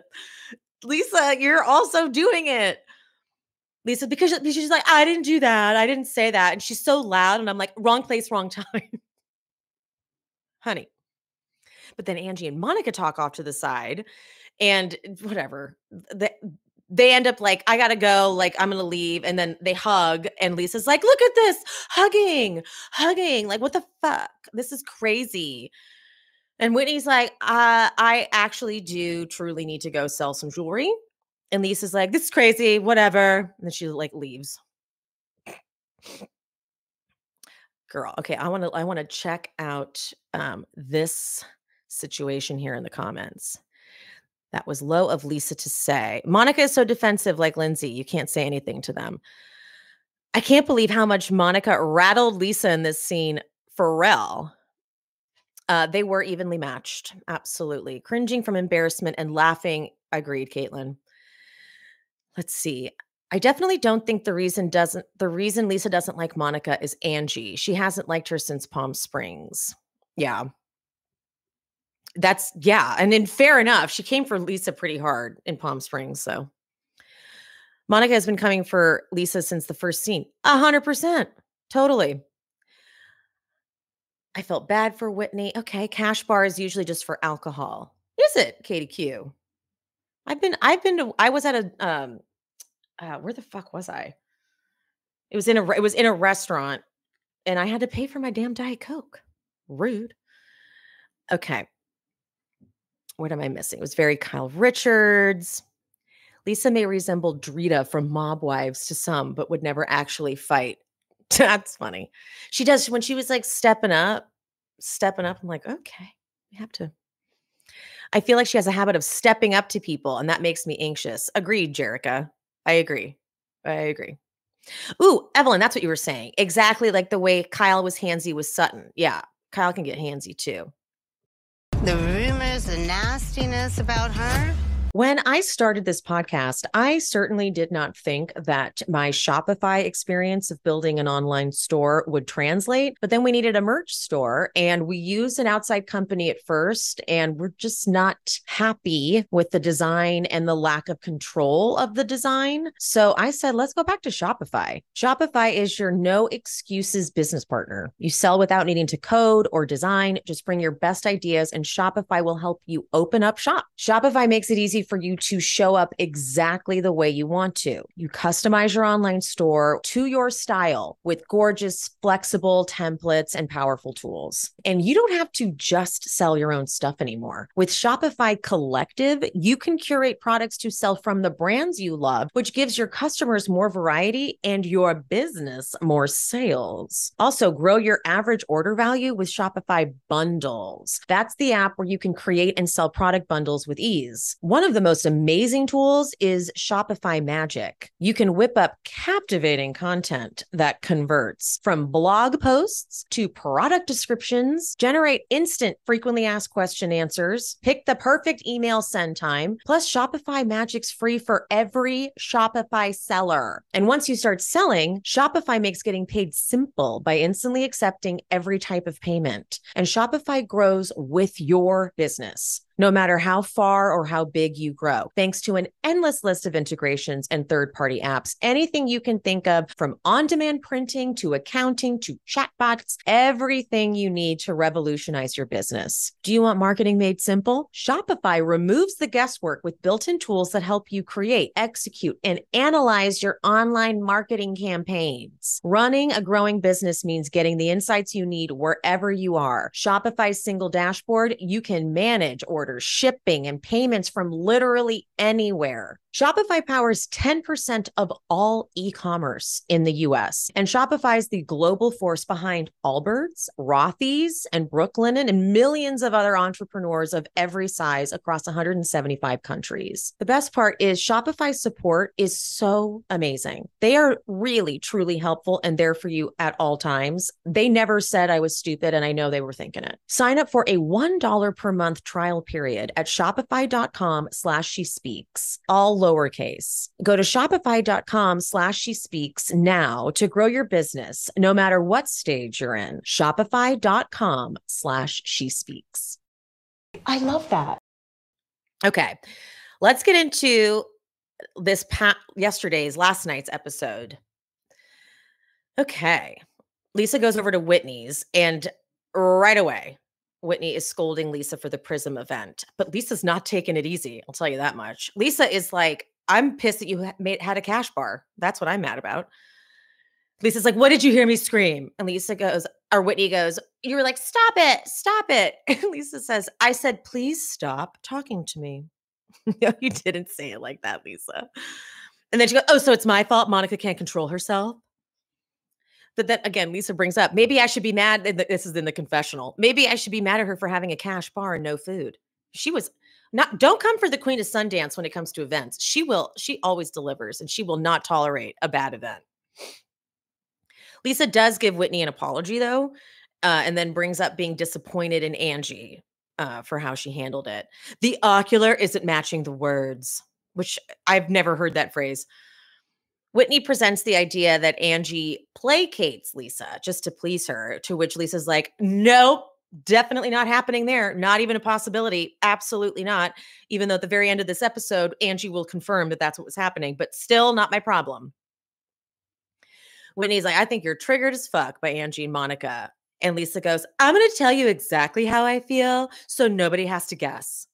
I'm not triggered. I'm like, what the fuck are you doing, Ange? Thank you. That really cleared it up. No one has to guess anymore. Lisa gets more heated because she's like, don't call me and be like, fuck her, blah, blah, blah. But then her son comes down, Whitney's son comes down. And this starts Whitney on this strange over-explanation of how she is here for Lisa, but not if she continues to talk about this or talk like this. Because I don't talk like that in my home. I know I talk to you guys like that, but in my home, it's different. Do you understand? Not around my kid. Like, she keeps repeating it. It's like, we get it, Whitney. It's understood. Whatever. The scene concludes. Heather goes to Mary's house. Okay. What the fuck? Mary says we've got a connection, you and me, with the church stuff and the faith stuff. But then she asks how Heather's doing, and Heather starts to talk about it. And Mary says that Heather wants it all. She wants both sides. She wants the church, the community, but then she also wants her dark side. Wouldn't Mary say that? Wouldn't Mary say that? And later in the conversation, when Heather's talking about how that's, when it comes to a church, you don't speak out against the church. And Mary goes, oh, we forbid it. Mm-hmm. I'm like, yeah. I can't even open that can of worms. Mary and the church, I can't even open right now. Mary confronts Heather, though, about the part that she wrote in her book about her. And it seems like it was something bad. Because Heather's like, everything was true. And Mary's like, no. When Heather reads the excerpt, Mary was equal parts uninterested and forthcoming, engaging and disinterested. I think those are the adjectives.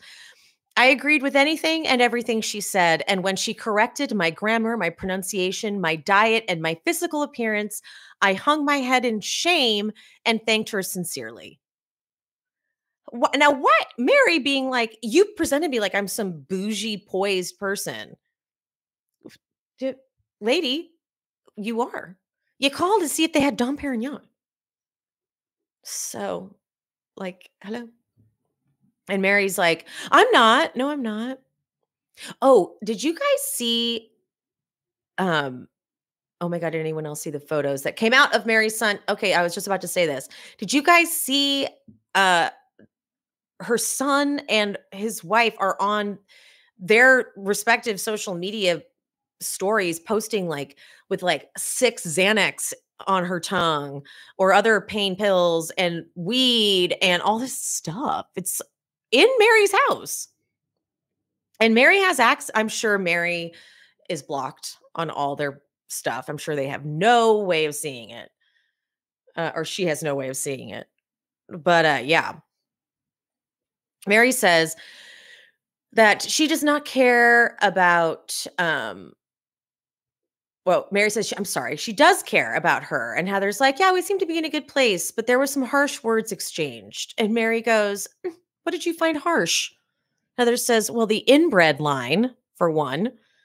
Do you think I look inbred? I do. But then she goes, did that bother you?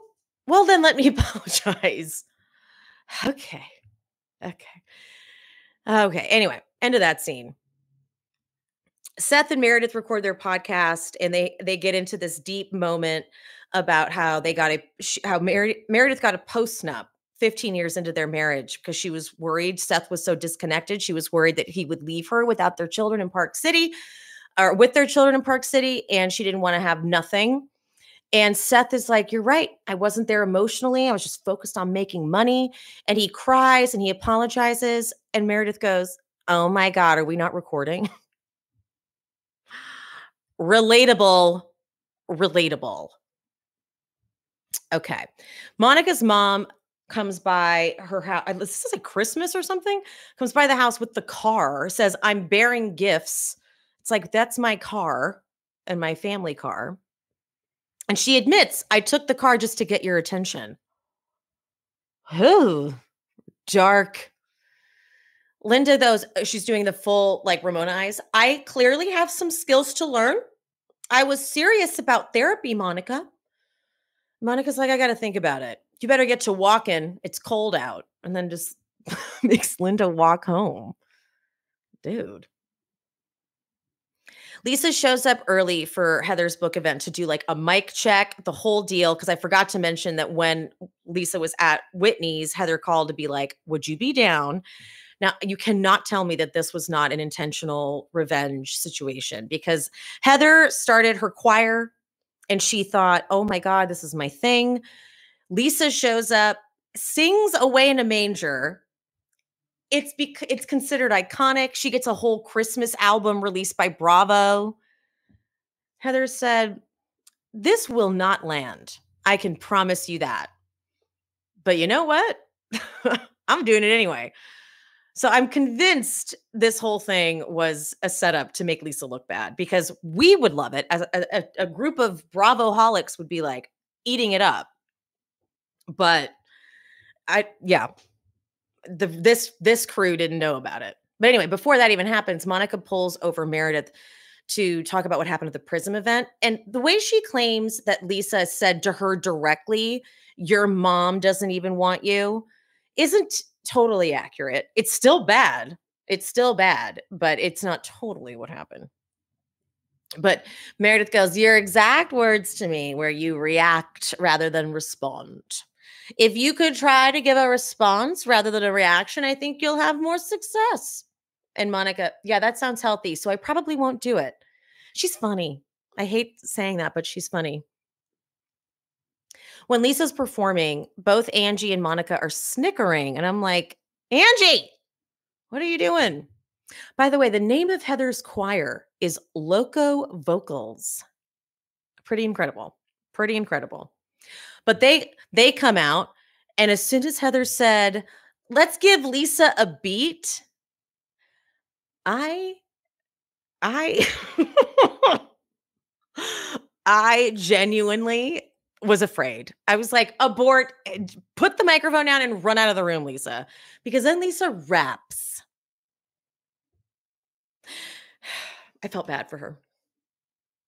Heather reads an excerpt from her book, and then after, Lisa and Heather talk and have a good moment, I think. Heather felt good about it. Heather says that she wants to be validated, that the rules do exist for some people. And Lisa's like, oh my God, is that what this is about? Yeah. I mean, people who live in Utah, the people who are raised here have it different, grow up here have it different. I don't raise my kids like that. Okay. That, to me, that doesn't really like make sense. Like, What? Hi, Max. Podcaster drama during BravoCon. What happened? Tell me. Give me deets. I don't know. It was pretty drama free for me, so it's kind of boring on that side. I mean, Meredith, Angie, and Monica are like standing in like a circle or something, and Monica's like, "Have you guys even spoken?" And they're like, "Nope, we're just standing here awkwardly, not speaking, having not spoken since that whole thing went down." And Angie goes, "Okay, look, Meredith, I didn't appreciate, you threatening my family." And Meredith, in her British accent, says, "I am not threatening your family." Angie says, "You said you could ruin my family, but I'm not going to." Big difference. Big difference. Yeah, I think it's actually the same thing. Angie, "Well, you don't have the power to ruin my family." And now Meredith's like, "You're right, Angie. I don't. You're right. I don't." She kind of apologizes, and "I'm sorry. What else would you like from me to move on?" Angie says, "I've moved on, Meredith."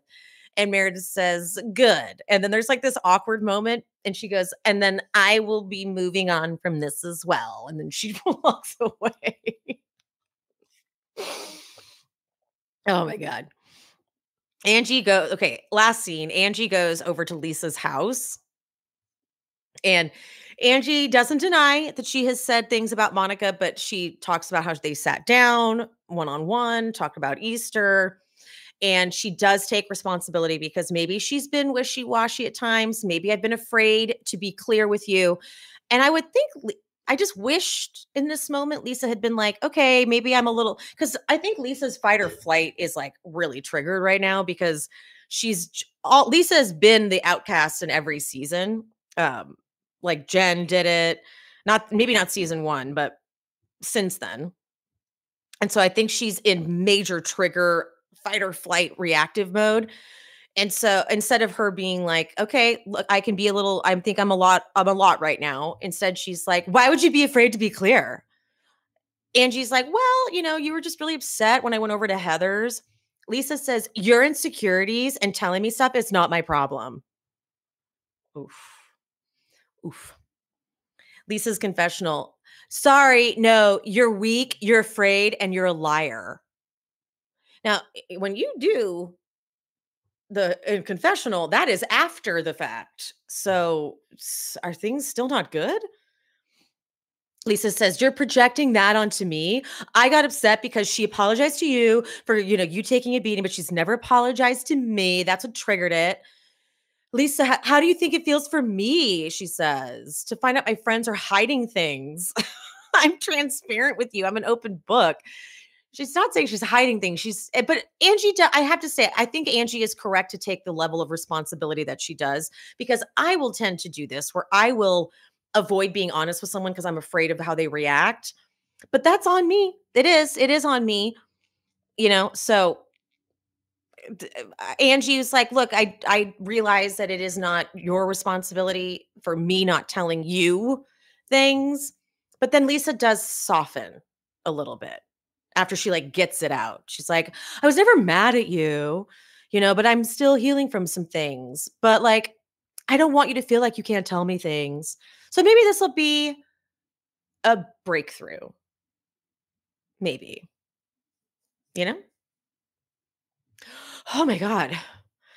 We're done. I talked way too long about that Lindsay podcast. Okay, what's happening in the chat? What are we talking about? "We don't need to feel bad for Lisa. She is blissfully unaware of how she comes across." It is so true. I envy people who are unaware. I just envy it. I'm so jealous of it. Hi, BKW Ninja. I don't know if I'm allowed to say your real name, but hi. "What season of Teen Mom are you covering?" Callie asked me. I will get into that. And I'm not going to cover a full season. I'm going to do, because I literally watched from the first episode all the way through to current. So I'm going to do like one big just Teen Mom talking about it all episode. And if there is a new season coming up, the next chapter is to me the weakest of all of the Teen Mom iterations. I gotta say, it's my least favorite format of all of them. I don't like how they do the video chat. Anywho, we call them covert narcissists. Are you talking about what Lisa is? I don't know if I would call Lisa, maybe she is a narcissist. She's not toxic like that though. Callie, are there new episodes this week? Is there a new season? I thought we watched. Oh, I forgot they do mid-season reunions. Was that what that was? Was that a the amount of content Teen Mom puts out? It's crazy. MTV, it never sleeps, honestly. I did not realize there were new episodes of Teen Mom. I saw the reunion and Anyway, back to what I was saying about it. I wish I was unaware. I'm so hyper aware and probably aware of things that aren't even real. It's like so obnoxious. Drives me nuts. I'm envious. I'm envious of people like that. I was an assistant to a director, and she was one of those people who would like be about to walk off a cliff, and I'd be like, oh my God. And I'd pull her back, and she just wouldn't even acknowledge I saved her life. One of those, like that type of thing. Carol Radziwill is like that. Carol Radziwill is just like that.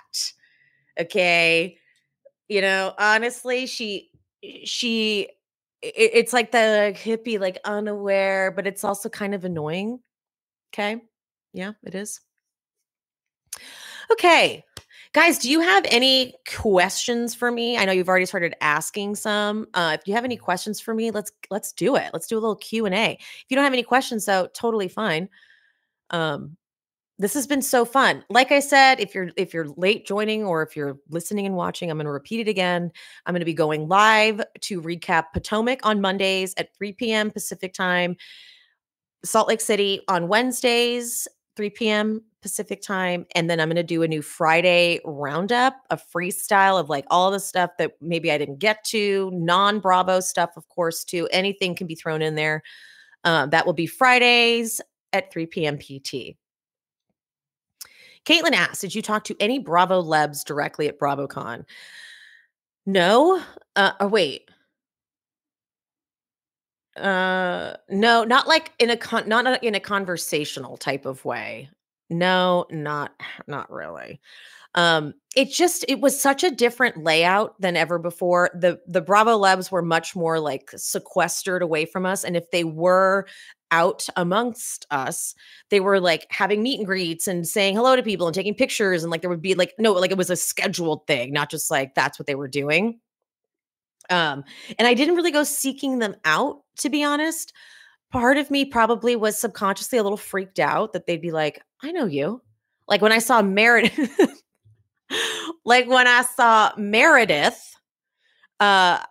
my friend John wanted to stop to say hi to her. And I was like, I cannot. I'm scared. I don't know. She's like, I remember you. I should have done Meredith to Meredith. I should have been like, I'm Meredith. How are you? I should have done that. But I don't have the balls to do that at all. Jess Kelly asked, would love your thoughts on the VPR trailer. Wait, did that drop? Or are you just talking about the one that came out, like the one from BravoCon? Because if a trailer dropped today, I'm telling you now, I'm fucked. Because I got to get on that. I'm so behind. Will you be doing Dancing with the Stars lives anymore? No, honestly, they take up a lot of time. And I was realizing that I don't have all those hours just to sit on a live and watch. So no, unfortunately, thank you to those who did tune in. And also John, and it was hard for all of our schedules. I don't think I would be covering Dancing with the Stars again. Maybe if it gets further in, maybe I will. And I will obviously announce it. Maybe if she gets towards the end, I don't really know. I don't even watch in real time anymore, which is bad. Okay. No trailer. So Jess Kelly, you meant just the Vanderpump Rules, like the little clip. Yeah, no, I really did not like the amount of like self-helpy shit we had to see from Tom, where he's like lifting his head up and it's all wet and his hair's all wet, or he's screaming in some fucking meditation. I don't need to see that, buddy. Okay. It's like you're not finding yourself, you're not figuring anything out. I don't always see that. I did enjoy though seeing how like Sheena's going to talk to him and they're going to hug and stuff. And that with the fact that Sheena was then hanging out with Tom Sandoval in his penthouse. I know that's up for debate. I know a lot of people are like irritated. Like, can we move on? Let Sheena hang out with whoever? No, I'm going to be petty like that. Sheena should not want to be his friend, you know? So I'm excited because I think possibly what I've been wanting for so long is I want Katie and Ariana to be the real besties because Katie is the one that stands for the stuff Ariana stands for. But I don't know. I want Sheena to get in a little bit of trouble with Ariana because I want Katie to take lead and have them be the besties. And Sheena, you know how I feel about Sheena. Okay. Let's see what else we have here. I wish Caitlyn would get some, this is about Teen Mom. I wish Caitlyn would get some mental health help because continuing having kids isn't going to change her childhood or the relationship with her mother. Deep thoughts, girl. Honestly, 7 children. 7. She's good. Meredith better offer me her caviar. I don't know where I saw Teddy like in passing at one point, and I was like afraid. I was like, oh, she's just intense. She's just like a little intense, like, ugh. Okay. Which housewife from any franchise would you get rid of? And who would you want to come back out of X Housewives? Who would I get rid of from a franchise? Let's go with current, obviously, duh. I'm going to be really bold because I'm very mad at her and say Dorit. I'm mad at her. But I'll probably let that go. She just doesn't step up enough. But maybe she will this season. I'm just really mad at her after that incident with Garcelle. I'm very upset with her about that. Very mad. Let's see who else is on right now. On Miami, I wouldn't touch anything, even though Larsa is bad. Who else? What other shows are on? Jersey, I would gut the whole freaking cast. Potomac. I know this isn't popular, but Wendy does not deliver enough for me. But after last season and how I just felt really bad for Wendy last season, I'd keep her around. I don't really think I'd have to get rid of anybody. But if I want to see someone come back, I'm not one to do that, to be honest. Once they're gone, I don't really need to see them back again. I feel like they leave for a reason. If enough time has passed, like Alexis for Orange County would be kind of interesting because so much time has passed that she's like totally different. She's been living her life off camera, and she's got I think she has a trans son, I believe. And so that could be fun. But if anyone who's like just like I'm not dying for Alexis to come back, but I do think that would be interesting. I don't want Gretchen back. Gretchen was annoying to me, but Alexis has had such a shift in herself. Ow. It was fun hanging out. Next year, someone asked if next year, hopefully you'll be able to do it again with Kendrick and Pia talking about BravoCon. And I am definitely Pia and I are going to go together next year. I missed her there so much. I wish she had been there. And yeah, I'm never going to go without Pia, especially because anyone I saw who recognized me from the pod was like, "Well, tell Pia I love her." And I'm like, I wish Pia was here. She'd have so much fun. So that's definitely happening. Okay, people. Who would be your ultimate girls trip dream cast? Oh, I forgot about Portia. Thank you for reminding me. Portia, I would like to have back, but I don't know if we can afford it. Okay, my ultimate girls trip dream. It always changes. It depends on my mood. It depends on I think that I would like to see LVP and Heather Dubrow. I want to see them somehow involved. And then maybe like Yolanda too, with that crew of like, maybe this is like the glam cast, like the fancy pants cast. Yolanda, who else is super fancy? I could also go really I could go really messy and do like Danielle Staub. Maybe like fancy pants with someone with people who are kind of cray, like a Danielle Staub. I do want to see Danielle on it. Although, wait, are you guys watching House of Villains? Because she was wild. She was so Danielle. I don't know if they told her to act like this or what, but she has like a bit that she comes on and does. She intros like a challenge, and then afterwards, I can tell that they thought they were going to wrap for the day because they wanted to go to bed. But Danielle makes them like give her a tour of the house and starts giving them advice they didn't ask for. No, please, no, Danielle. That's funny. I know she said she wouldn't do. You think LVP would go back? LVP to Beverly Hills? Would LVP go back to Beverly Hills? I think if okay, Pia and I have already said this. We think we're getting glimmers of hope with Kyle and LVP. There's glimmers of a possible reconciliation there. Just glimmers, but it seems like it could be if once they made up, I could totally see LVP going back and being so dramatic, making such a dramatic entrance, but it would be like fun and iconic. She's another one. It's been long enough, but she's been on TV. No wonder she likes Vanderpump because they have to be nice to her. She likes that cast because, filming that is not going to be too difficult, even though maybe it gets a little heated at times, but nothing too much, So I think if we can get her and Kyle to make up, maybe if this separation with Mauricio comes to maybe if that really does happen, maybe that will bring Lisa Vanderpump and Kyle closer, much like it's bringing Kyle closer with her sisters. So if that can change things, but Kyle is open to it. I know Kyle's open to it. And Jasmine, yes, Teddy would be pissed. That's also why we're so petty like that, but it's like she would just drive Teddy crazy. Crazy. Din says, Kyle is the star of the show now. If LVP comes back, it's all about LVP.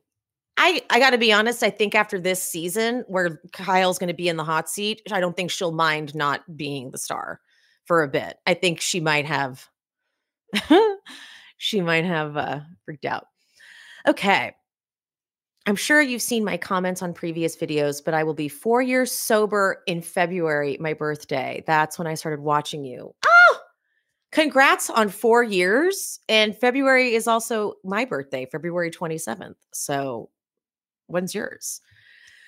I don't think LVP would ever be that close to Kyle again, but it would be fun to watch. Who knows?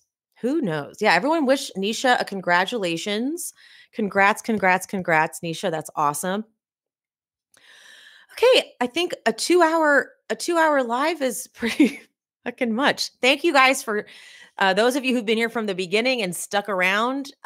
Next week, I don't think it'll be this long because I don't think I'll be covering the podcast like a podcast episode.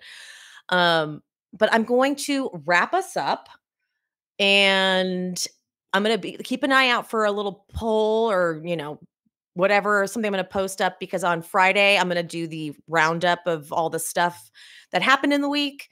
And so if there's anything you want me to talk about, we will do that then. Okay.